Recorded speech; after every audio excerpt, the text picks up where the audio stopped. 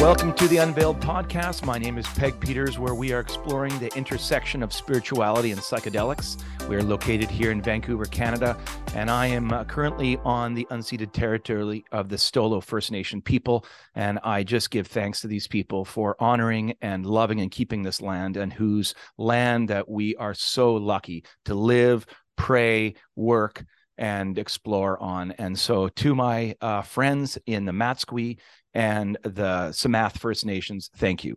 We're welcoming today as our guest, Hunt Priest. He is Episcopalian minister and founder of Lagari Ministries, which is an amazing organization. Let me just read their title. Lagari, a Christian psychedelic society. Lagari is an open network of people who desire legal and safe access and believe that Christianity and other existing religious traditions offer paths for preparing, experiencing, and integrating mystical experiences, including those occasioned by sacred plants and compounds. Welcome to the show, Hunt. I'm really happy to have you here. How are you doing today? I'm doing well, thank you. I'm really glad to be here too. Yeah. So, we're going to just start right off with kind of your own kind of transformation experience. Your, in essence, your kind of Saul to Paul experience, right? You've been a minister working in communities as a priest. I'm an ordained minister as well. I've been a minister for over 20 years in an evangelical tradition that I ended up walking away from because its view of God was just too narrow for me. And my friend and I started a church about 18 years ago as kind of a postmodern spiritual expression called Nexus. And we ran that for 16 years, and then it kind of faded out, and I lost my passion, my vision for God. And it's only been in the last 5 years, as I've discovered psychedelics, that I'm being drawn back to the vision of Christ. And I want to explore that with people that really understand what I'm talking about, that these worlds are not in opposition. So, Hunt, tell me your story. How did you go from Episcopalian minister to a person who was part of a study at Johns Hopkins exploring religious traditions and psychedelics? Right. Well, in fact, I was out in your neck of I live in Savannah, Georgia now, and I'm a Southerner by birth and most of my adult life in the South. But my family and I lived in Seattle for 8 years. I was the rector of the Episcopal Church on Mercer Island, so that I know that area well. Such a beautiful part of the country, and it was an important place for my family and me. For those that don't know, the Episcopal Church, for the Canadians, it's the sister church of the Anglican Church of Canada, part of the Anglican Communion. And so I was ordained at 40. I was a second career priest in the Episcopal Church, and ordained at 40, and served a church in Atlanta for 3 years, and was in Seattle for 8, the Seattle area for 8. And in 2015, I saw an ad for a study at Johns Hopkins and NYU. It was in Christian Century, a sort of progressive Protestant twice a month magazine. It was an article and an ad about a study they were doing with religious professionals of all traditions. And I thought to myself, why in the world would I not do this? The two requirements were act in an active ministry setting, however that was understood, and then psychedelically naive, so that I had not done psychedelics, which I hadn't, and didn't have any problem with it. I just hadn't done it. And so I was open and applied and was accepted. And within 3 months, I was under the care of a whole team, but two guides, and had two very profound 2 sessions that contained very profound religious experiences, not disconnected from my Christianity, very connected to my priesthood, and very connected to the sacramental life of the church, which I can say more. And it was a very Saul to Paul experience in that I felt the presence of the Holy Spirit in my body. Paul writes that the body is a temple of the Holy Spirit, and I could intellectualize that and make some meaning of it intellectually, but I had the experience of the energy of God moving through my body, in a very dramatic fashion, and lasted a long time. The language I now I think would say was also a Kundalini awakening of sorts, and that's a different name for the same thing. I think Holy Spirit, in Christian language, it's the Holy Spirit. You're right. But yet there's other traditions that have experienced these kinds of realities that have names for Sure. things that we just don't necessarily have the symbols and language for in the same way. And so, And yes, this if it's true in coiled energy Hinduism, up the spine, shooting up. It's this Kundalini wakening up in the different chakras. right? And if it's true in the Buddhist or Hindu tradition, it's also true in Christianity. Right, What's right. true, Richard Rohr says, what's true in one place is true in everywhere, Yeah, every place. yeah, So, yeah. yeah. Okay, let's So, dive into that because that's a great place to start. And I know that you've kind of that's pretty common. I've listened to podcasts with you, Hunt. Obviously, that's kind of a nice lure. It hooks people. What? You were part of a Johns Hopkins study. I mean, they're one of the top, if not the most researched medical institutions in the world. This is no joke. This is really serious scholarship. You were brought together. Describe the team of people that were part of this study with you, because they weren't just Christians. They were representing different faith traditions. And what were they looking at? What was their goal? What did they want to study?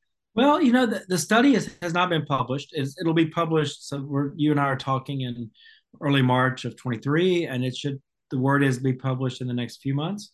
So I have not seen the results of it. So I just really, speaking from my own experience and the few people I've talked to who are also in there. So they were looking for, and I'm not even positive the specific part. I mean, it's part of continuing the research and expanding the base of knowledge about psychedelics. But what they were seeing in the depression studies, anxiety, all the studies they've been doing was people were having pretty profound religious and spiritual experiences, and many of them connected to the world's religions: Christianity, Islam, Judaism, Hinduism, Buddhism. That there were archetypes and images and stories and explanations that really did tap directly into religious experience and religious story and ritual. So, and that was my experience connecting into Christian ritual, which I guess is understandable since I'm a Christian ritualist. But so, so Christians, Jews, there was one Muslim in the study. Various Christians. There were at least one or two Unitarian Universalists. There were Episcopalians, Lutherans, an American Baptist, Presbyterian, United Church of Christ, Congregationalists, so more like the United Church in Canada. I think an Orthodox priest, I think, and Roman Catholic priest. So a good range, and then rabbis. The joke, and the reality was they had trouble finding rabbis who had not done psychedelics, and they had trouble finding Christians who were either hadn't done it or were willing to admit it or open to it. So they eventually filled the study up, and there was, I think, one or two Muslim or one or two Buddhists, no Hindus, I don't think, but one or two Buddhists. So mostly Christian, some Jews, one Muslim. So anyway, that's the range, and I think seeing where the stories and ritual and realities of the world's religions intersect with these experiences people are having in kind of run not their everyday studies, but the stuff they're working on around emotional and psychological health. And for me, the intersection of psychology and spirituality and religion, I love that stuff. And I think that's, Yeah. for me, That's the stuff that really gets me excited, is that, this intersection. And I think that's kind of maybe where our conversation really gets interesting, is that most of the conversation around psychedelics is kind of in one of two camps. It feels like when I'm listening to podcasts and reading books, it's either kind of what I call like the psychology or medicalization of psychedelics, which is like psychedelics are here to heal your trauma, to help you, with your anxiety and depression and end of life and these kinds of things, which it's amazing. Like, I'm part of a clinical trial here with physicians in Canada that are doing group work around end of life with psilocybin. And they've been given exemptions from Health Canada to study this. These are palliative care physicians. And I'm working with Dr. Valerie Masuda, who's from Vancouver Island, pioneering this kind of work. And as I get to interact with these patients that are coming out of the study, they are talking to me. I talked to one yesterday. She has no religious background, but the experiences that she has when she has a psilocybin, experience, it's like she encountered God for the first time. She says that language. She says, it's not religious because I'm not religious. Everyone has that caveat, right? However, she pauses. It's the most deeply spiritual experience of my life full stop. And when she describes it, what's so unique is when she encounters the divine, she feels this hand, like it's an incredible story. She feels this hand, she's stuck underwater, banging her head against this jetty, of self-destruction. She feels this hand pulling her out. And she says, when I looked at the end of the hand, I realized it was me.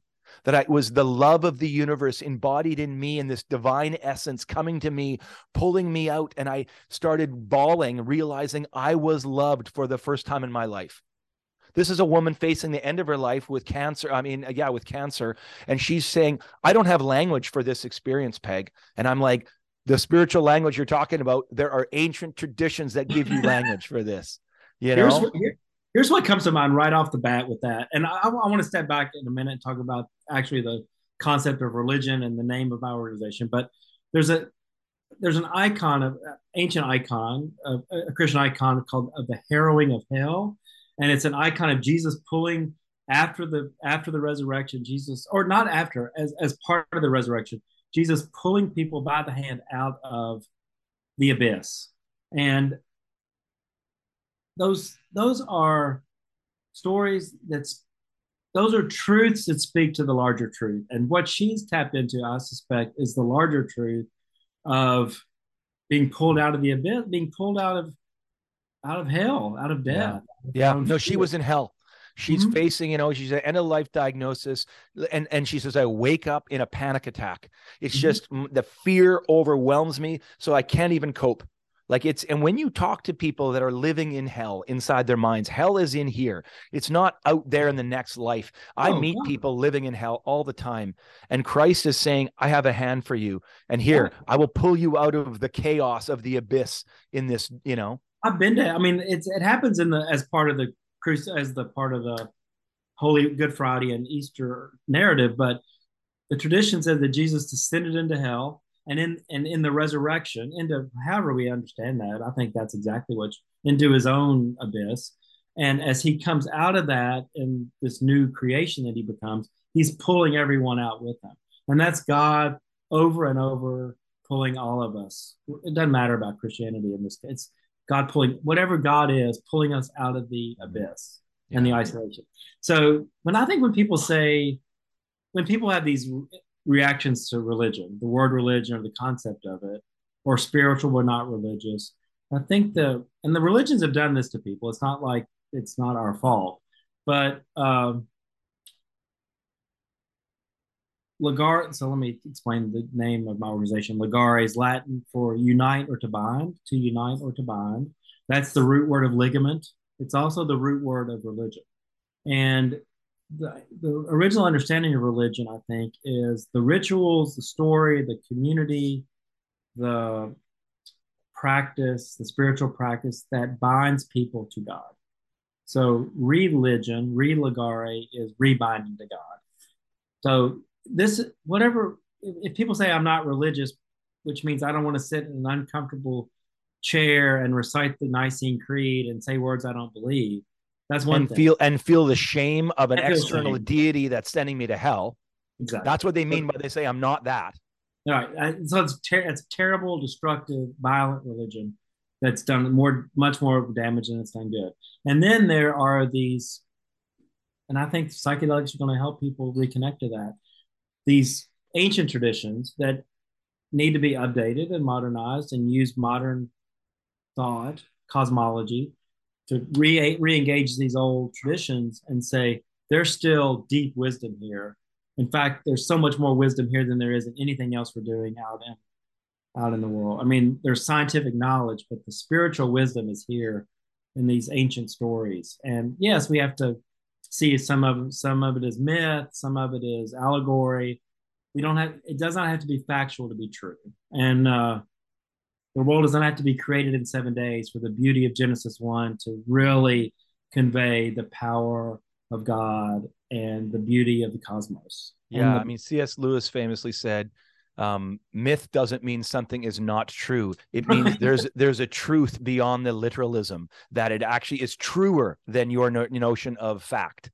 Right. So myth is something larger, more encompassing than just literalism. And so Right. if C.S. Lewis, if that's okay with C.S. Lewis, at least from my, my evangelical tradition, we can cite some of our saints and saying, Yeah. hey, yeah, Lewis was right to be able to point us to a larger truths that beyond the literal readings of ancient texts. I wonder why, as much as evangelical Christians quote C.S. Lewis, which they do, and I'm grateful for that. I wonder why they didn't make the final step and just become Anglican.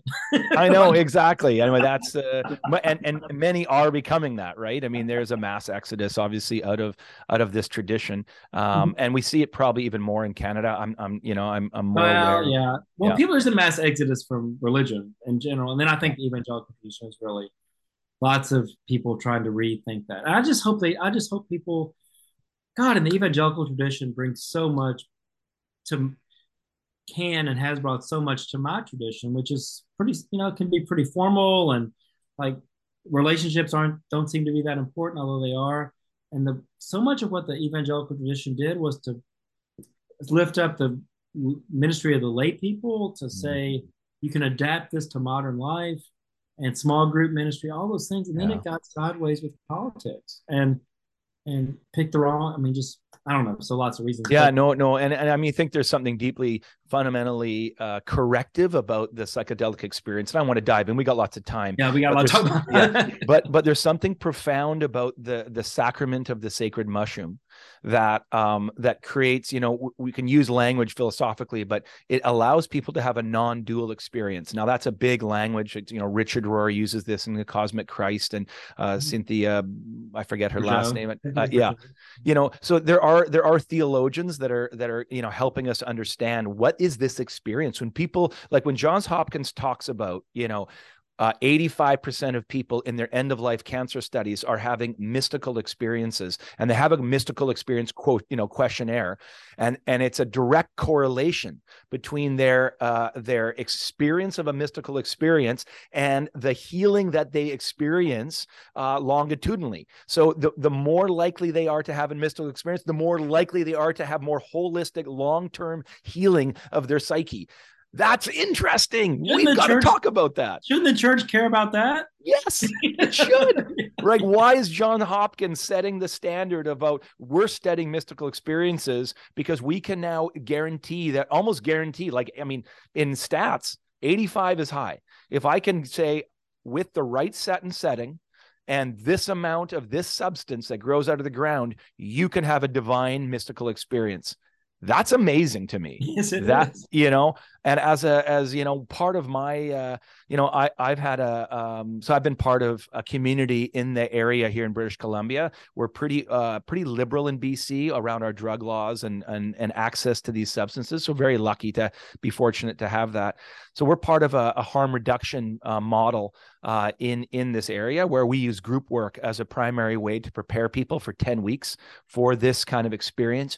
We do these experiences in a group with therapists, with trained guides that then integrate you back into that group, and you would reattach back into that group. So we've been doing this model for a number of years, but it's fascinating that when people come in, no background whatsoever of any kind of spiritual tradition, we have to let them know you are more than likely going to have a mystical experience, and you need to be able to have some handles to understand what that is, what that feels like, to feel the divine kind of being you, close as you ever have felt to being loved, connected, and held. You need to understand this. So we're giving these people this language, and they're like, oh, where are you getting this language from? Well, this is actually Christian language. What? I'm not a Christian. Okay, you don't have to call it Christian. We'll just call it spiritual language then, right? So it's a very fascinating experience to use small group ministry, basically, to Yeah. do this kind of God work. Yes. Yes. That's Yes. basically what's happening.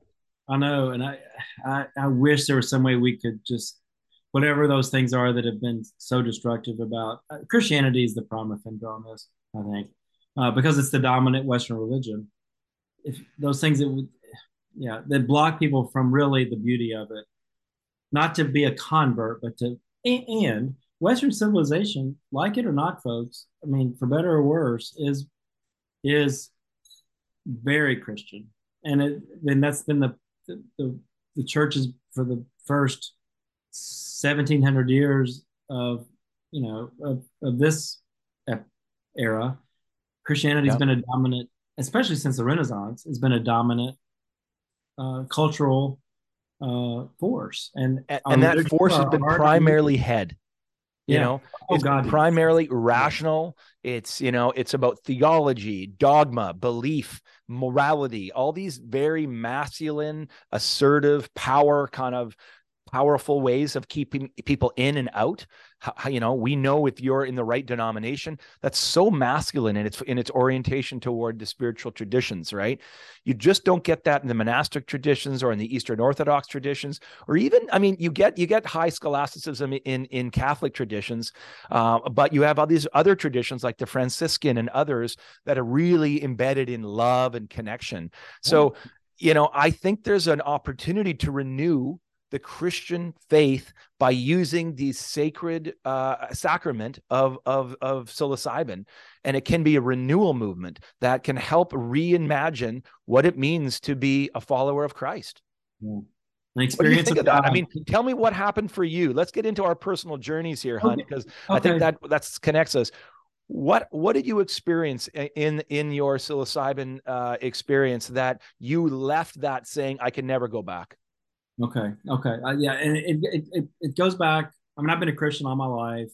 So, and connected to the mystical tradition, I really craved it in my 20s and thought, I can't be Christian anymore.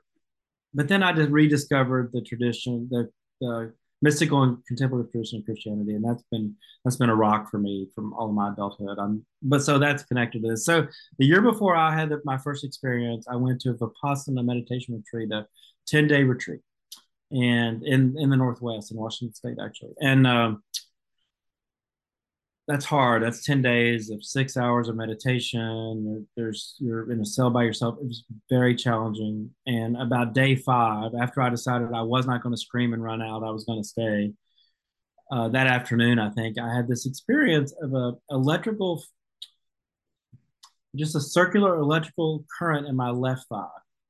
And it was like, oh my God, that's amazing. I don't even know what that is. And that's amazing. And I'm here for that. And there's a body connection to my spiritual life. That's where I'm headed. So a year later, a little over a year later, I've been given a pretty medium high dose of psilocybin. I have 2 guides. I'm in a clinical setting, sort of, although it's comfortable in a room. It looks like a living room. About an hour and a half in, I'm struggling, I'm uncomfortable, and then I have that. I'd forgotten about it, sort of. Had the exact same experience of electrical current in my left thigh spinning, kind of it's a symbol that you see in spirituality, kind of the journey of life thing. And that's what it was. And I thought, oh my God, 5 days of 6 hours of meditation. And I got there, which was great. Or an hour and a half of under the working with psilocybin. And I get there, and that was something then, and that's something now. So in that moment, I really thought, whatever this is, it's real, and I'm gonna just totally let go in a way that I didn't do at that Vipassana retreat. And once I let go, that energy current went from my left thigh to my spine and just animated my whole body. So for a long time, and I had a blockage in my throat that I felt like my Adam's apple was going to explode. And finally, one of my guys laid hands on me, like I've done a lot of times, prayed with people, and that whatever that was increased the energy current dramatically, and then it kind of moved past that and off the top of my head. So, I mean, yeah, Kundalini. That What would what what did be that mean for you as you kind of left? You had this physical experience of some kind of energy in you. What did it like? What sat with you? What changed for you as a result of that experience? so. You alluded to this earlier, and I think this is the way we train clergy in the Christian tradition mostly. It's all? I mean, and we got it. We got to use our brains. Bad religion does not engage academics, so we got to engage our brain. But so much of it is up here, and I was in this pattern of like, what's the next thing to say? What are we going to do to grow the church? And what programmatic things do we need to be doing? And what's the strategy and all those things? And theology, systematic theology, all important, but it's got to be balanced. So my lesson was my spirit the Spirit, God, telling me, pay attention to what your body wants to tell you. Your body, your body, your body. Your body's a temple of the Holy Spirit. The body doesn't, the body keeps the score. The body doesn't lie. All that. And so that was 7 years ago, and I'm still struggling. I'm Enneagram 9. If you know anything about that, that means Mhm. pretty disconnected from your body and ignore things and let things go. So I'm still struggling with that. But the biggest lesson was this has to be balanced with your heart and your body. And Mm. uh, so that's where I went. And I also appreciated in a new way the power of healing rituals, healing prayer, healing touch, that there's something actually happening. It's not just a nice thing to do to touch somebody and pray with them. There's actually Right, right. energetic transfer. There's actually all of us. I have power. You have power. There's power in touch. There's power in intentional prayer. There's power in, it's not just a nice thing to do. And I kind of honestly used to think it was just a nice thing to do. So, Yeah, no, that's interesting how what's coming up for me as you're talking is this like a connection between head and heart. mhm, And that this kind of like this experience allowed you to move out of kind of your head and into this like this somatic experience of the divine.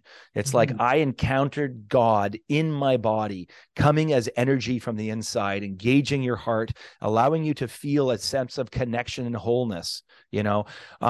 I think this, if you use the word ligare as at the root of coming together, of religions that bind together, using the concept of a ligament, I think at the heartbeat of the ministry of Christ, of the divine, is a bringing together. It's a unite. I mean, if I read this book called Lost Connections by Johann Hari, he wrote about the rise of depression and anxiety, and how millions of people are on SSRIs. And he's writing, how did this happen? How did we go from a society, in the 70s and 80s to in the 90s and then now, where millions and millions of people are daily dependent upon an SSRI to suppress their emotions and their feelings? And he looked at and he says, what at the core of it is we are disconnected from ourselves, from each other, and from the natural world, from the divine. And he really gets into this idea of isolation. And he says isolation is not I don't have friends at work, or I have a buddy I can go watch a hockey game with. Disconnection is I don't have anyone in my life that really knows who I really am, that I can't be fully authentically known at my deepest places. I don't have communities. Church is no longer meaningful to me. Our families are fragmented and disconnected. Our marriages are falling apart. We no longer have kind of deep spiritual clubs. We just are kind of these isolated individuals consuming and buying and just are scared. And so into this book, Lost Connections, he says what we need is connection. And so I think about what you are experiencing is we are experiencing connection on the most inner being. We're also experiencing connection in spiritual communities of people with like minds coming together. And there's an opportunity for psychedelics to be a new way of us connecting spiritually beyond denominations, beyond even religious trappings. It's a new way of connecting people. right. Which And is what, honestly, religion at its best connects. It begins by connecting me to myself, to my whole self, and then connecting me to the people around me, and then to think cosmically or mystically to connect me to all who have come before, all who will come down. So, I mean, I'm Christian, so that's my primary lens to look at all this. And if you think about the Eucharist, uh, the Mass, the Lord's Supper, what we believe, we don't teach it very well, but what we believe about that is that in that moment, some moment in those prayers, the gathered community, all of time collapses on itself. The living and the dead are present in that moment around this holy table that is both in heaven, in eternity. That table is both in eternity and in the present moment. So all of it comes together then and all the time, but we mark that moment. And if we did a better job of teaching what we were doing instead of people watching the priest do something, instead of understanding we're all in this together and God's making this happen and we're participating in this incredible cosmic banquet of love and God pouring God's self out for the sake of the world, instead of putting a fence around it or saying, well, you don't believe this, so you can't come, to say, this is for everyone.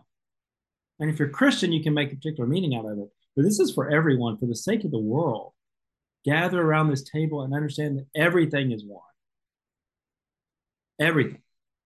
And these very natural bread and great wine, the most basic, and water, the most basic things, all are holy. It's a holy meal for all God's holy people, which is all. So if Yeah. we could take the fences down and do a better job of saying what we're about and what the ministry of Jesus was about and what the love of God's about, hell, we'd have it figured out. We wouldn't be living in the hell we're living in Yeah, right and let's take it one step further and let's talk about Brian Marescu's book, The Immortality Key, who I know that you have connected with him and chatted with him. I'd love to have him on the podcast. now. Um, when I read that book, I probably I couldn't put it down. And we'll get into it in a second because I think he's making a really interesting case. And in 1 minute, I'll just try to explain it.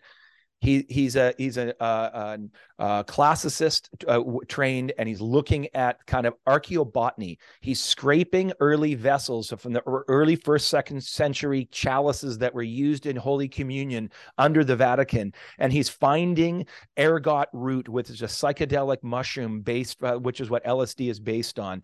And he's purporting that there is a lineage between the Kukion from the Greek culture that was alive for 1,000 years at Eleusis, that Plato and Aristotle and the elites would go and journey for 3 nights into the darkness so they can die before they die. They could allow their ego to die, and they could experience the psychedelic divine encounter so they can be to be resurrected again with a new vision. And he argues in his Immortality Key that there's a direct connection between the Greek understanding of the Kukion at Eleusis and the Lord's table, which is the psychedelic mixed wine that women were serving in underground churches, and using mixed wine with psychedelic substances, so that people were literally having a divine encounter, direct encounter with God, unmediated by a priest.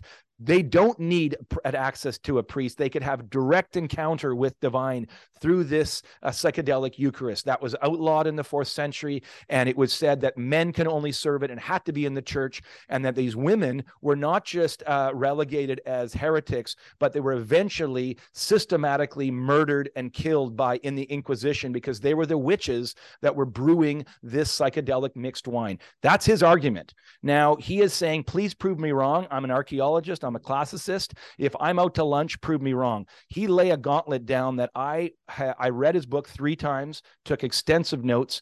It blew me away. And I'm like, I not only believe him, but everything starts to make sense now. The suppression of women, the suppression of the divine feminine, the direct access to God from the Eucharist, which was always meant, take my body into you.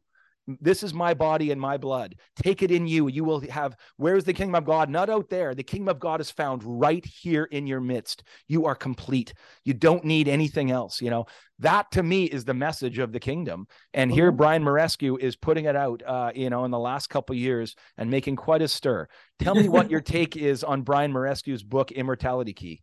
I think it's really important. And I think it hadn't been engaged. I mean, Brian's a friend and been a colleague. And I think that, yeah, his work, and he's been very important to all I'm doing. And I think the church has not there's not been a robust enough religious conversation around the book. It's definitely caught the attention of a lot of people, either who are not religious or used to be religious.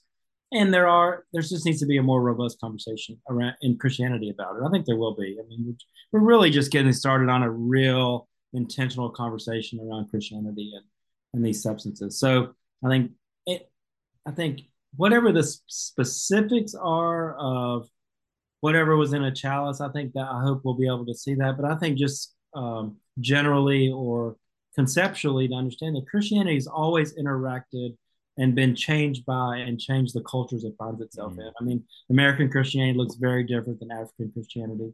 So as the Jesus movement, it wasn't Christian. There was no Christianity. As the Jesus movement within Judaism and outside Judaism began to leave what we now call Israel and leave Palestine, those that ended up in Greece were certainly influenced by the Greek culture. I mean, Judaism was already being influenced by Greek culture, but you find yourself in Greece and you've got this message of Jesus, and it's coming up against these other religious traditions. You're going to learn from each other. And Christianity has always adapted its message, sometimes for ill, but I think mostly for good, adapted its message for the culture it finds itself in so that it can be understood. So what it looked like in Northern Europe is different than what it looked like in Southern Europe or in the States, what became the States. So Christianity is all, there's no one Christianity. There's not one manifestation of that. And it's culturally specific in a lot of ways. Even in the Catholic Church, it's very specific to the culture. And and of course, the early Christians were influenced by Greek culture and Greek mystery religions. Of course, they were. And I think this case he makes about the wedding at Cana, and that's John's gospel, which is the Greek. That's the Hellenistic. That's the most Hellenistic of the gospels, and influenced by Greek culture and thought. And it appears in there, and it has the feel of Dionysus, the Greek god. Well, he quotes that poem, Right. the Dionysus poem, that would existed 800 years before the wedding at Cana. And then Right. he just takes the Greek from the wedding of Cana, John 4 story, and he's like, it's almost word for word. And as any scholar, you're like, this isn't chance. Clearly, the writers Right. knew this poem, and we were trying to create of like, you already know this poem. You see it, you hear, you read it all the time. We're just telling you the Christ of the universe is found in the Dionysian, mystery cult. It's like we can see Christ everywhere, right? And so I think, yeah, we have such a reticence to realize that Christianity was syncretistic, like it drew from other belief systems that were alive in its time. We It's think it more just than got any, I would descended say more down. than any. That's why that speaks to both its universality now and its issues. But it has definitely, I mean, some of that has been terrible what it's done, what we've done in the name of adapting to culture. But because we've hurt a lot of people, but that's been Christianity's gift. That has been its gift, is to adapt to the culture and to learn from the culture it finds itself in. And then all of a sudden, somewhere in the 1800s, we decided we're not going to learn from the culture of the academy, or there'll be a branch of Christianity that says anything that's academic that conflicts with Scripture is not acceptable. So half the church turned off its brain, and the rest of the church has sort of struggled to say no, science and religion don't contradict, and you can trust the science of evolution and also be a Christian. I mean, all those things that just seem so obvious to me, but I know not to a lot of people. Take from the culture what is true and let the rest go. And we have a lot in the culture, the materialist, scientific, enlightenment culture that's true, and a lot that's not. But a Yeah. lot of it is that we haven't adapted to. So But there's anyway, there's a pragmatism when I hear about Ligare and your interest in creating a Christian psychedelic society, a network that can help help clergy, ministers whose parishioners are experiencing and having these experiences, whether you like it or not. People are seeking these experiences and sometimes doing it safely, sometimes not. But your ministry is to say, hey, why, instead of being scared of this or calling it like the devil, what if we looked at it and actually say this can actually help renew this movement? We can draw young people into a familiar language around Christian symbols and re-inhabit them with beauty, connection, growth, inclusion, healing. Like this can happen, and it seems to be the mushroom experience, the psychedelic, psilocybin experiences, and I've been around hundreds of them now. They're not neutral. They bring us toward love. And we know that First John, anything that is of love is of God.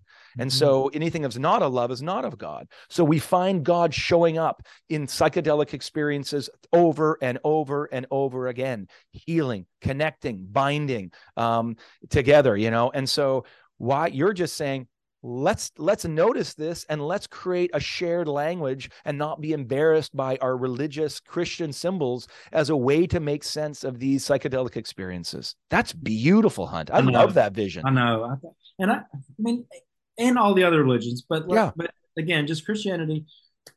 There's such rich. There's the transfiguration story. There's the journey through the desert. There's Jesus's 40 days in the desert. There's temptation. There's His baptism. horrifying stories in scripture to mirror horrifying stories in psychedelic experiences. And I would say all of that. I mean, people have to stay safe, but religious, spiritual experiences are not just the happy ones. I mean, the core of our story ends up happy, but the core of the Christian story is torture, is God tortured on a tree.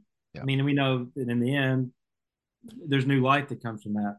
But it's a horrific, painful, gruesome story, and so we understand that too. And so as we're talking to people about psychedelic experiences that are gruesome and horrific and terrifying, and there's for many people, for most people, there's something in there that can be transformed into healing. Yeah. Because if it's coming up, then it needs to. And yet, people we got to make sure people are safe. And if people are having a psychological break, we've got to be aware of that. But just have an unpleasant experience is not spiritual or not religious. No, I mean Saint John of the Cross. We have lots of Yes, mystics that have said, listen, these experiences of freeing of uniting your soul back together. It's like one of the best metaphors that I'm loving is just coming from internal family systems. So this is a way of understanding our internal world, like a family, all these different parts, right? And so when you look at Richard Schwartz is his name, and he came up with this model, and he says, I didn't invent it. I'm just discovering it, how people present. And I think actually Jesus is tapping into the same model. I think he sees us, in his experiences of connecting to the divine. He sees us as these scattered parts. So whether it's the woman who has 10 coins and loses a coin, and is, in essence, it's a part of her soul that feels lost, and she searches her whole house. It's a parable that Jesus tells, and she says there's more rejoicing when she finds that one coin and brings it back. She brings all of her family and friends to celebrate. This one coin that was lost is now being united. Well, what if this is an internal journey that these psychedelics experiences allow us to bring our disparate parts, to reunite them, to unburden them, to make them feel connected again? Maybe there's parts of us that are lame, that need to find movement. Maybe there's parts of us that are blind, that need to see. There's parts that are deaf to hearing how much are we loved, but we're deaf to it. And these parts want to be healed and drawn in. And the psychedelic experience can allow you to quiet down the fear that is in our minds. And we know this, the 5-HT2A receptor in our brains get locked on by the psilocybin molecule, and the amygdala calms down. And now we can encounter those parts of us that have been terrified, put away in boxes, and we can bring them close and allow the love of God to bring them and heal them. Well, that's healing work. And we can do that as spiritual communities with this beautiful substance. I see a future for Christianity and the psychedelic mushroom being a sacrament that's maybe served once or twice a year as a kind of a part of the ritual of a spiritual community. What do you think of that concept? And I think it's all open, and I think for the way I think about it and talk about it, and this is evolving, but I think for most in the Christian context, I think for most people, a retreat setting, because again, that's part of our tradition. Time away. Jesus took time away. We don't do enough of it. 4 or 5 days away with a small group of people, well led, well fed, praying together, studying scripture together, taking a nap on the porch, going for a walk. 4 or 5 days, a couple days to kind of get the group integrated and connected. A psilocybin experience, led prayerfully with ritual, and then a couple of days to make sense of it. Now I'm coming down off the mountain. Now what? And then to close that with a Eucharist of thanks, which is really to say thanks and to give thanks to God for this experience, and then to leave that, and then have a way for people to check in once a week or twice a month with that same group. Because most of us have the tools we need to make meaning and make sense of things with a little bit of support. Most of us can do that in our own context. And then I think, and then have a regular pattern of that. So some people maybe once a year, some people once a quarter. until you feel like you've gotten what you need to feel whole and healed and ready to do. All of us have a ministry in the world, and to do our ministry, to do our work, to serve God and others. Yeah, And that's what you just described is I've had the experience of being able to create. yeah, So my wife and I host retreats. They're harm reduction models, so people bring their own substances. We're lucky in Canada; we can get a safe supply, and we have access to this in Canada. And so we hold these spiritual retreats for groups of people. We take 10 weeks to prepare them. We think that there's far more emphasis needs to be placed on preparing nervous systems. You mentioned it in the beginning, and I think this is a really important thing. The somatic level of these experiences is like nothing else I've ever seen. Your nervous system has to be prepared for this, and the only way we do this is what we call polyvagal theory, which is we get into groups where we can see each other and we can look at each other and we can co-regulate. And when we co-regulate with a group of people in a non-judged, kind of safe atmosphere, our whole nervous system calms down. We feel seen, we feel safe, we feel held, right? This is what the community we need. It's in that experience, as you said, you can do that over a course of 2-3 days in a retreat. We do that online using Zoom, and then they come in person for the retreat. So they already have this sense of co-regulation and connection. That allows them as a group to go really deep because their nervous system is settled. They're all co-regulated. They feel safe. And now they can go deep down for the pearls of wisdom down in the ocean. I describe a metaphor like if you journey on your own, even with just a therapist or two, you can take a gulp of air and you can probably get down 12, 15 feet on one breath of air. But when you're in a group of 8 or 9 people, there is an energetic connection that you feel both in your nervous system and you feel the love in the air. You're able to go 100 feet down into depths, they'll get those pearls down at the bottom, get that oyster and bring it back up to the surface. You just can go deeper where 2 or 3 are gathered in the name of love. You can go deep. And so we're just been experiencing this and trying to make sense out of how to create a spiritual community that keeps people safe, prepares them well, and allows them to have deep spiritual experiences that heal and connect, and allows fathers. And I'm doing lots of men's work where I'm taking men into this work. And I maybe this is a good offshoot for us to do. One of the things I'm discovering more than ever I've been, again, I was ordained at 26, and I've had a bumpy road, my whole life. I'm 52 now, in and out with different organizations and, walking away and I'm back, whatever. But one of the things I'm discovering is that in this work, like never before, there's an invitation to the divine feminine, to understand God in feminine terms in ways that we just haven't done at least in evangelical circles. We have no understanding of Mary Magdalene, and all of a sudden is coming up in all my trips. Mary, the mother of God, is coming up. And I'm like, what? So my re-engagement with the feminine is really the invitation in men's work is to encounter the feminine in a new way. And when they do that, there's big release, incredible healing can happen as men allow that tender access to their heart. Which is very, very motherly, very feminine. So that's a very unique thing in the psychedelic space with men, is that we're exploring that. There's so much potential for all the healing that we need. And I mean, we've got to be careful. We've got to keep people safe and move. Not cautious. We need to move at a pace that's correct. We don't need to rush out too far ahead of ourselves, and we don't need to sit back on our heels. But all of the things you mentioned, the inbreaking of the divine feminine, men have got to work with other men. We've got to break these patterns that are creating all of the destruction. It's the war is the obvious stuff, but so much of the damage in culture is masculine energy that's not checked because we've so squashed the power of the feminine over the course of 2 or 3,000 years, probably or longer. So, and it's coming undone. And I think the backlash we're getting around issues of women and inclusion of gay and lesbian, transgender, all of that is the cultural anxiety about this thing that's happening. And it will eventually happen whether we fight it or not. And so it's inbreaking. And I feel like our work as leaders is to help shepherd it in so that we can benefit from it.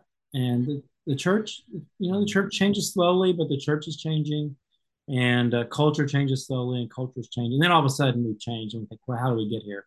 So I feel like we're in that moment with psychedelics where this has happened so quickly, and there's pitfalls and danger, and we can't overhype it, and we can't undercut the dangers that are inherent, and there's all kinds of things we've got to watch out for. And yet we've got to keep moving because we're desperate for healing. We're desperate for community. We're desperate for connection. We're desperate for a sacred story because the story we have now is consumption, consumption, consumption, and domination, domination, domination. And that's not the story of God or the story of creation of the universe. That's the Oh story. yeah. There's a line, I think Charles Eisenstein has a book. It's called The More Perfect World. A more perfect world. I think that's the more perfect world our hearts know is possible. What a great line. The Yeah. more perfect world our hearts know is Yeah, possible. exactly. And I think that's what you mean by we need a sacred story. We Yeah. need something that is inclusive, that brings all together, that is not an in and out kind of a dualism. I think, for me, one of the new understandings of what psychedelics is doing to my own faith is really moving toward this unifying concept of love and connection as really the heartbeat of what the kingdom of God is all about. And that anything that strikes of duality, whether that's and we hear this in Galatians and Colossians, there's neither male nor female, Jew nor Greek, there's all these in and out categories have now dissolved in Christ. So we think that there's hierarchies, and the hierarchies are just an old grasp of a dualistic notion of a God out there versus, me over here. And there's an inbreaking of the divine into our own, that God is right here. And the Eastern Orthodox have this notion of theosis, which is the deification. And it's the best kind of the best theological framing that I can understand for the psychedelic experience is the Orthodox have really figured this out. They have said, listen, you are partaking in the divine energies. As you become divine, this process is waking you up to your own divinity.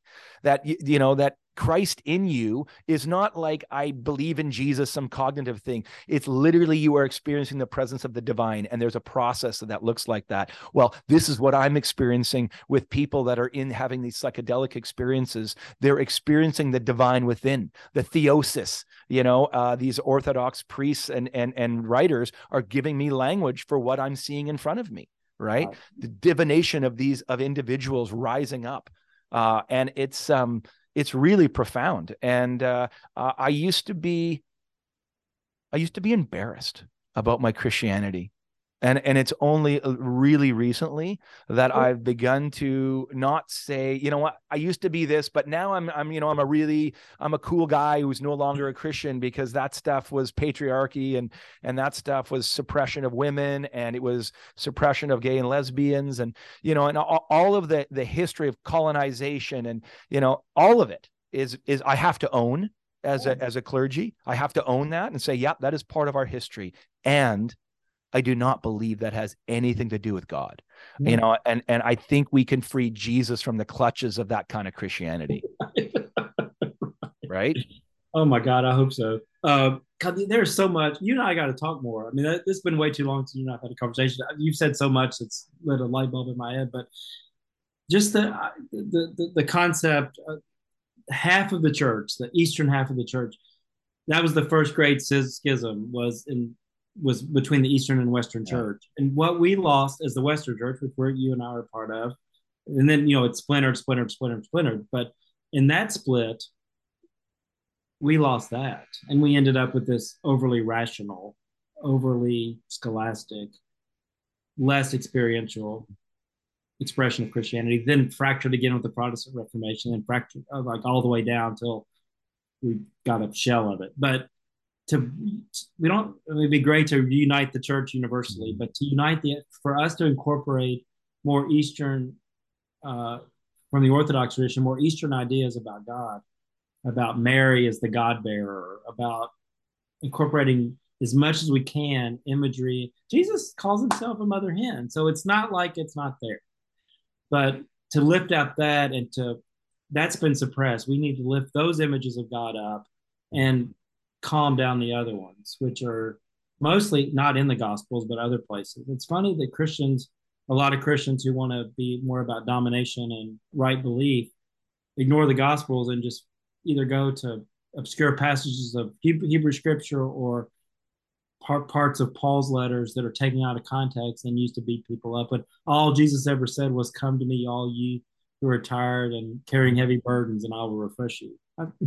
That's Jesus. Yeah. I'm gonna, Yeah. I'm gonna, I'm gonna let the empire kill me because that's what empires do. And in that, you're gonna see my death, and then a new thing come. Mm. And so, God, Yeah. It's, so I much. I mean, remember I'm sorry. I Yeah. remember reading Rene Girard, an amazing scholar on. I think there was a book called "I See Satan Fall Like Lightning," and in his book, he basically is arguing for this idea of Christ revealing violence as the mechanism of action in the world.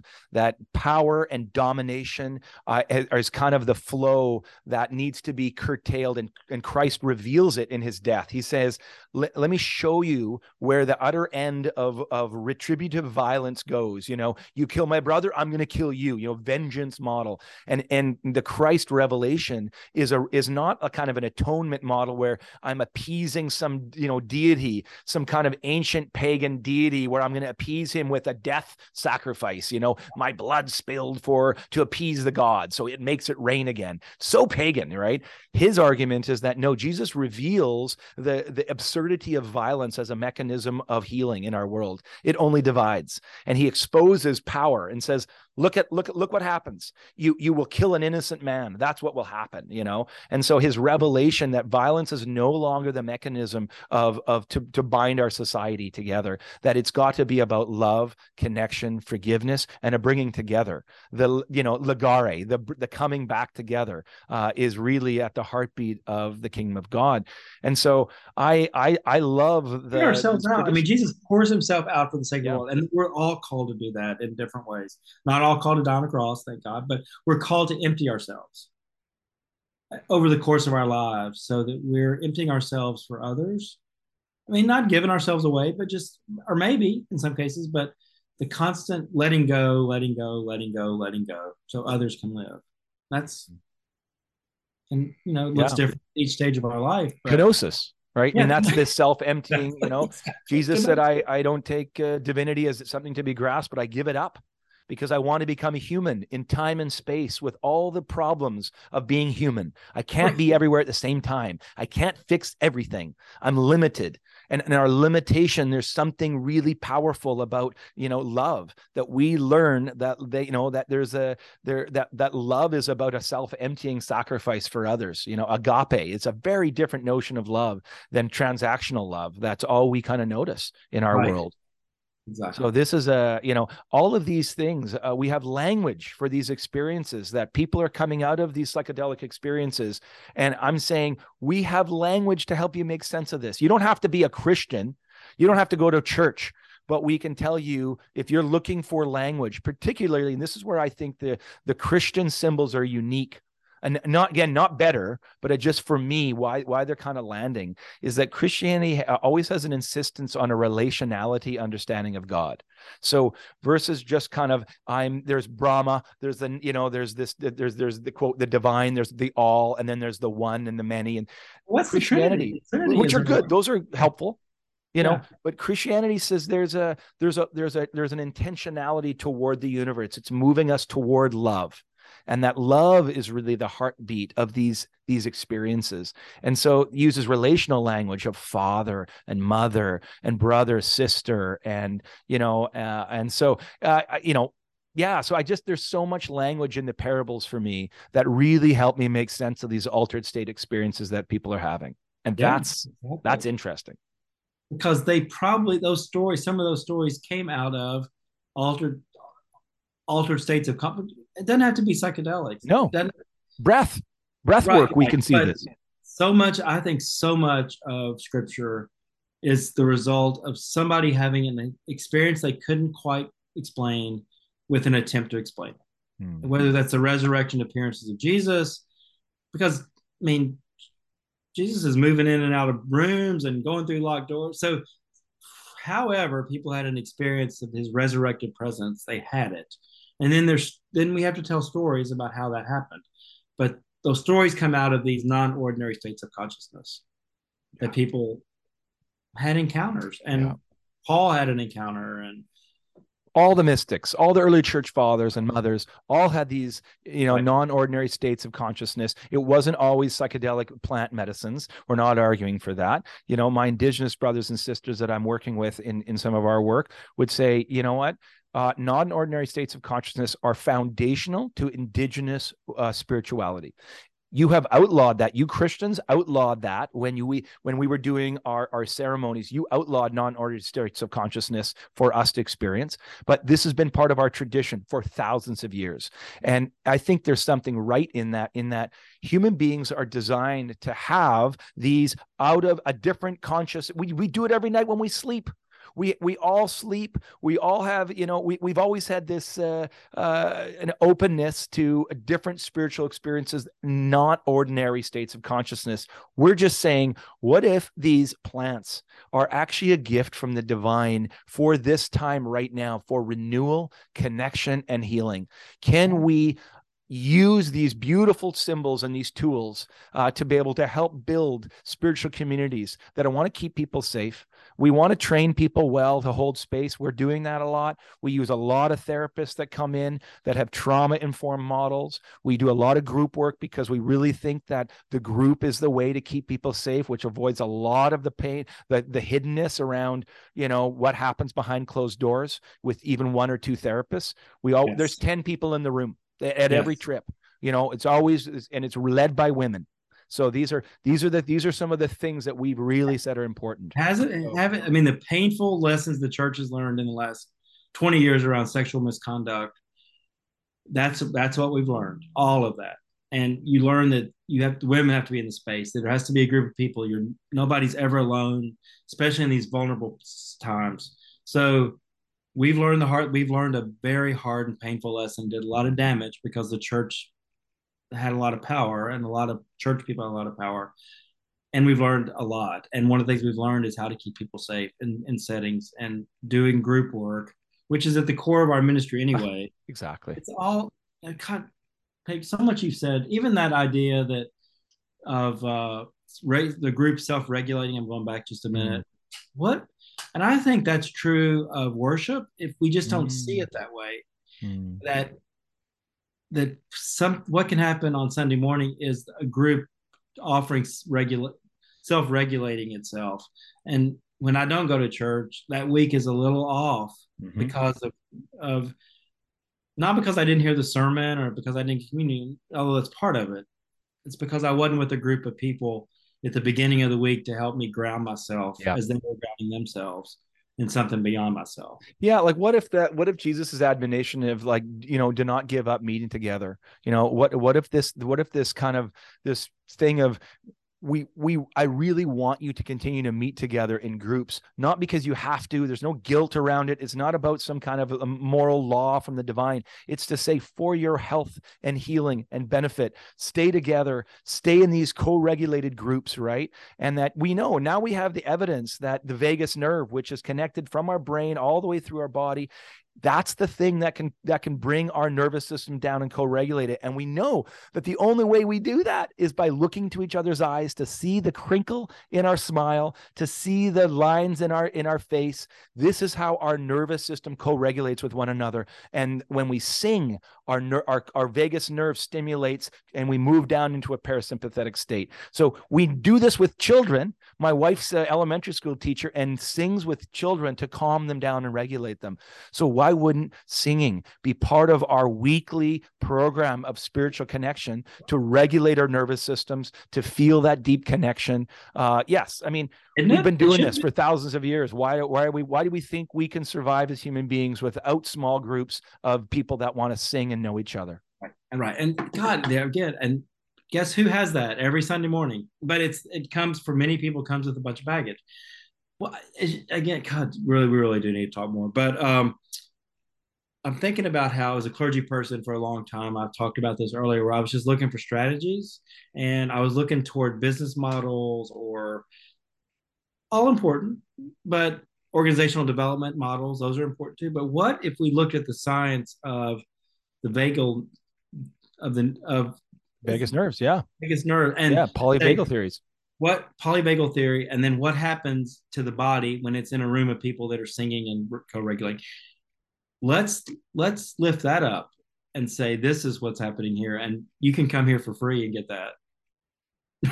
Yeah, I mean, I think it's a beautiful model. I think the Yeah. science on this, people like Steve Levine and Dr. Levine, Stephen Levine, have really done a great job of understanding what it means to be a social mammal, to be a creature, as that's a mammal, and how do we deal with anxiety and fear. It's not cognitively. Cognitive behavioral therapy is no longer working in we're too rattled as a society, too distracted, too consumed. We need something that's going to calm us down, and it has to be bottom up processing, which means we're starting biologically. You got to sit in a room with other people or get online with a group of 7 in a beautiful trauma informed model that says you're not judged here. You could be safe and we can help you regulate. And then once you're regulated, we'll move you into an altered state experience where you can meet the divine and feel love for the first time. And then from that, we'll give you the tools every week to remember what that experience is like. Oh, right. I am divine. Let me eat every week and be reminded of that experience, right? Like, we're building the church using psychedelics, buddy. Like, this is going to happen. Right. Don't you wish there was some machine you could walk through to see how dysregulated you are? So, or as I'm thinking about church, if I could have had a machine that people walk through on Sunday morning and I could see something that went off above them to see how dysregulated they were. And if the whole room was dysregulated, I would just go walking out the door and go to the parking lot and go home and come Yeah. back next week. But because I think that's what I noticed with the pandemic, with the political, I mean, in the US, but also in Canada, just the political fracturing. Everyone was so dysregulated. It was almost, and as was I, it was almost impossible to try to find a way through it. And I think there were gifts of being quiet. The pandemic provided some gifts, but it really messed us up on the community and co-regulating in space. I mean, yeah, Zoom helps, and that help, but it's not the same thing as being in the same room with people and seeing their bodies and seeing just whatever the energy transfer is that I don't really even understand.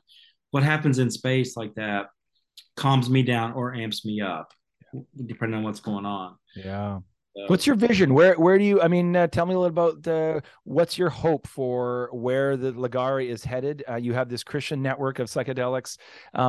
What's happening? Tell me what's going on out there. I'm in Canada here, well, and I want to, yeah. So we're developed. So eventually, the goal is to offer retreats for Christian leaders, broadly understood, but offer Christian leaders, clergy, lay leaders, chaplains, spiritual directors, an experience so that then they can both understand the experience people have had that they're working with in their congregations or at the hospital.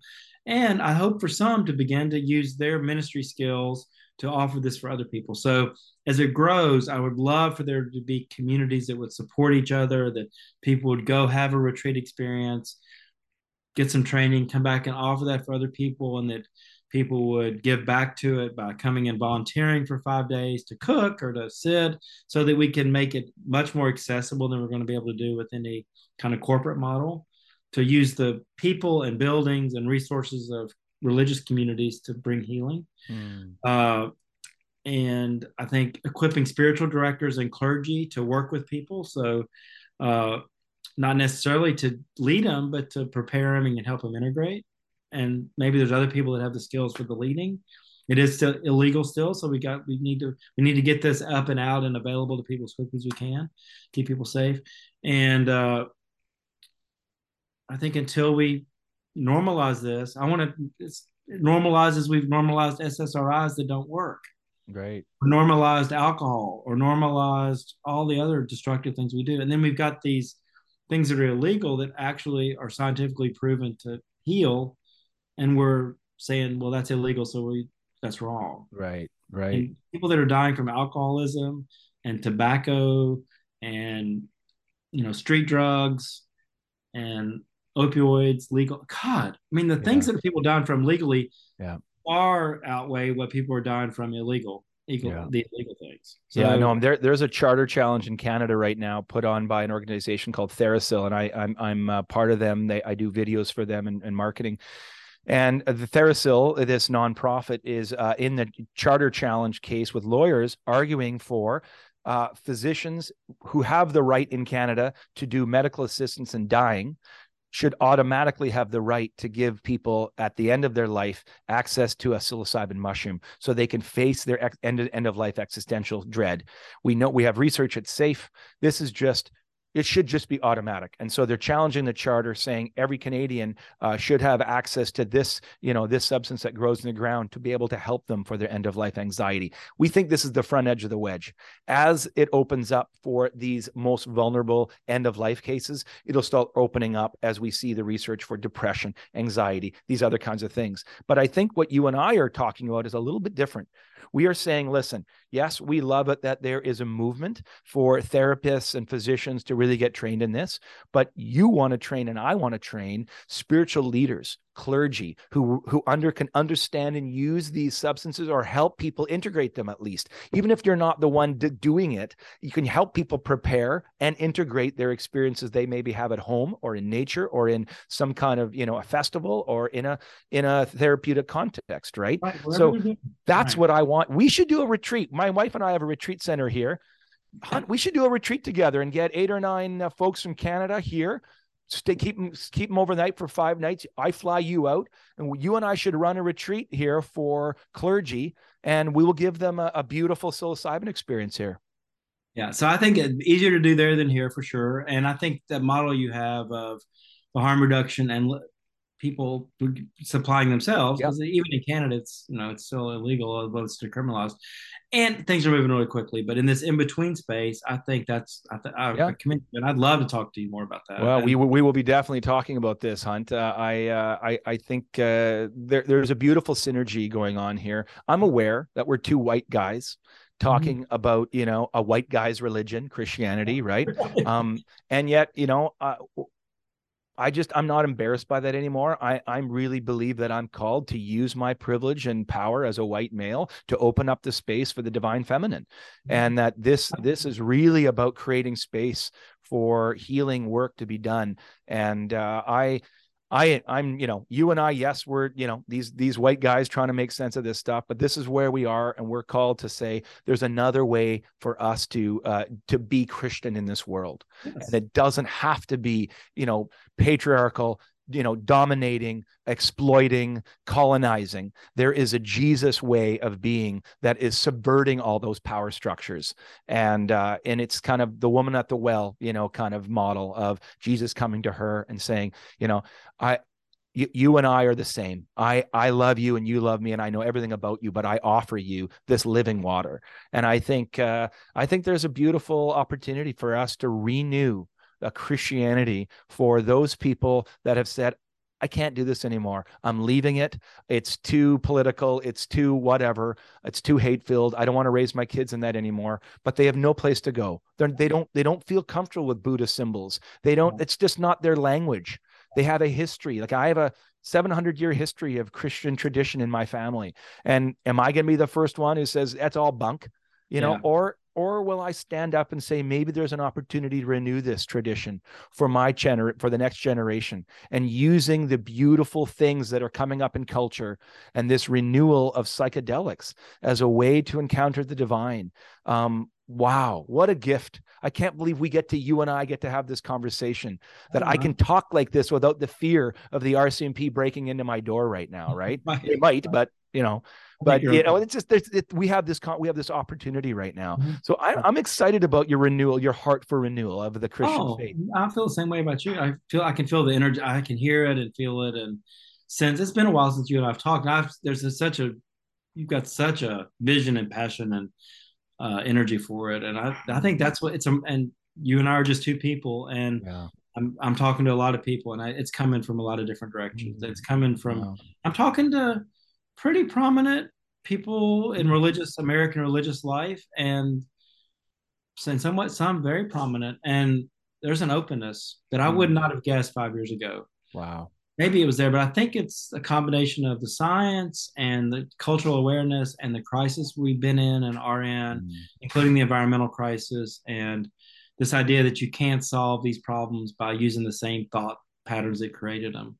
And we've got to we've got to change our consciousness. And I Mhm. think raising our consciousness into it to sort of have a higher view of things, a 30,000 Yeah. view foot view to see, which we can't do if we're down in the middle of it. And I Yeah. think any mystical experience can do that. And psychedelics are a reliable and safe way to get there. And you need a spiritual practice to both undergird it and support it. And we've got to keep reminding people of that, because it's a parlor trick or a day at Disney World if you don't support it for the rest of your life. It was a fun thing you did. Right.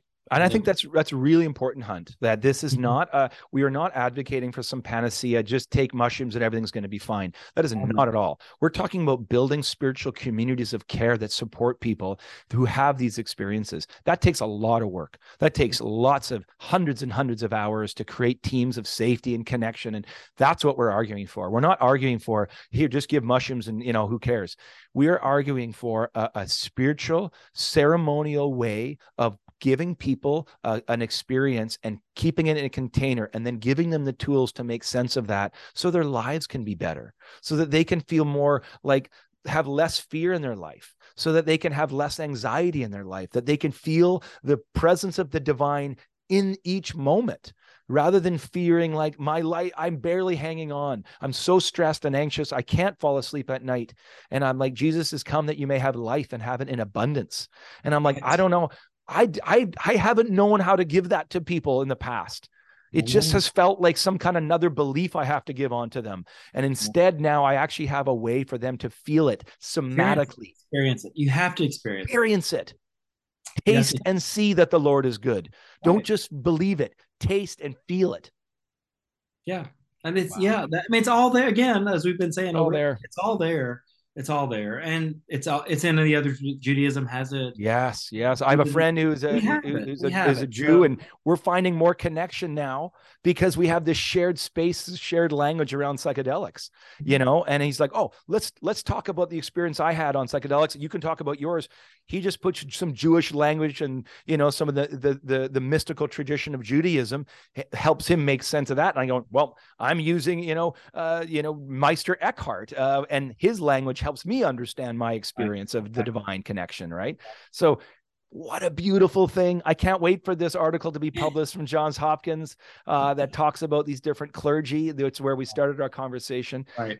One last thing before we kind of close here. What's your encouragement for those who are interested in this conversation, who maybe have left Christianity and want to explore this? What are some thoughts? Where can they find you? You can find me at lagare.org. Our website is in the midst of being updated, and there's some resources there. There's I think reading some people to read. I think Richard Rohr, I think Universal Christ, which you mentioned. I think Cynthia Bourgeau's work, maybe Yes. especially around the Trinity and around Mary Magdalene. I think to let go, to not be worried about the doctrines of Christianity, and to really pay attention to the experiences of everyday people and the saints, and see the to see the stories and rituals of Christianity, not about doctrine and dogma, but about ways to experience God, Mm. and which psilocybin psychedelics also are. But I think to try to let go of the doctrinal and to engage the experiential. It's hard to find communities that will support that, but they're out there. But to know that the nature was creation was the first scripture, and the outdoors was the first cathedral. So Mm. to trust, when people say I find God in nature, say yeah, that's where God is. Yeah. I'd say we go to church to kind of get a little like a base camp on a mountain expedition where we get our supplies and we get maybe a little bit of encouragement for the rest of the trip. But the work is in the world, Yeah. and the church is the way station or the base camp. But Mm. the work of all people is in the world, and the church needs to support that. But I think for now, and realize that there's multiple expressions of Christianity, and Yep. there's Eastern tradition, there's the contemplative, liturgical, sacramental tradition, there's the evangelical tradition, which is to say, this is so important to me that I want you to come join us. I'm not going to beat you over the head with it, but I'm so passionate about it, of the good news, that I want to share it with you. So that part too, we need to be better evangelists about this kind of Christianity. Wow, Not that's about exciting. conversion, but about joining something that's life-giving. Right. So Inclusive and life-giving. And I think there's something beautiful about what's happening in our culture right now around psychedelics. And I really think that this is not only is it just an interesting, side project to like, oh, isn't that kind of fun? But I think it's actually it's right in the center of the heartbeat of what God is doing. And when I say, what is the flow of love doing? It's drawing people together. I have not seen such a beautiful, inclusive community as when I've been in some of these ceremonies, festivals, places where people are, whether it's Burning Man or these other kinds of places where people get together and are in community. They're doing creative things, playing music one another, and taking psychedelics together in groups. These are profound experiences. And I'm like, this is a model for what community could look like for the Christian community. And you think, what? You're looking to Burning Man? And I'm like, oh yeah, you bet I am. yeah. You bet I am. There Yeah. is something divine going on here that we need to learn from. Yes. Yeah. Wow. All of it. And the fact, the way that there's no money, everything's an exchange, the fact that nothing's left behind, there's not 1 ounce of trash left. I mean, just the core principles of Burning Man should be the core principles of any community, whether it's religious or not. So, wow. Hunt, this is a weird maybe way to end, but would you mind just praying a prayer of blessing for those people that are seeking God through this kind of avenue? They don't ever hear people of you and I's ilk looking like this. Exactly. Saying, let me pray for your, psychedelic experience. Do you mind just giving a prayer for those that are listening? I'd love to. Love to.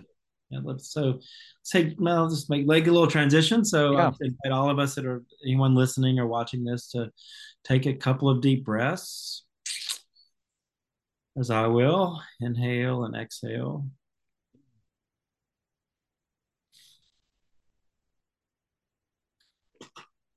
God of all creation, we give thanks for all the riches of this world and of the cosmos, all the gifts, all the plants, all the animals, all the trees, all the beauty that surrounds us, and all that is given for our sustenance, for our growth, and for our healing. We pray for all those who are suffering with addiction, anxiety, fear, trauma. Pray for their healing. The doors are opened. We pray for all those who are engaging with psychedelics, that they find a safe place to practice, a safe place to heal, and a safe place to grow. Bless all those who are working as guides, as all those who are funding this, as all who are educating about this, all who are participating. Bless all of us. Hold all of us. Nurture all of us. Heal all of us for the sake of the world. All this we pray in all your holy names. Amen. Thank you, Hunt. What a beautiful prayer. And thank you for just bringing that.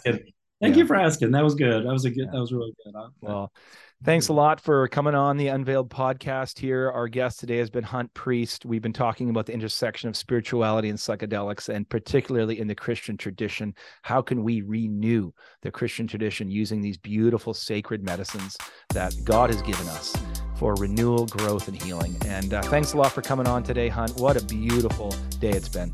That's been wonderful. Thank you. Thanks a lot.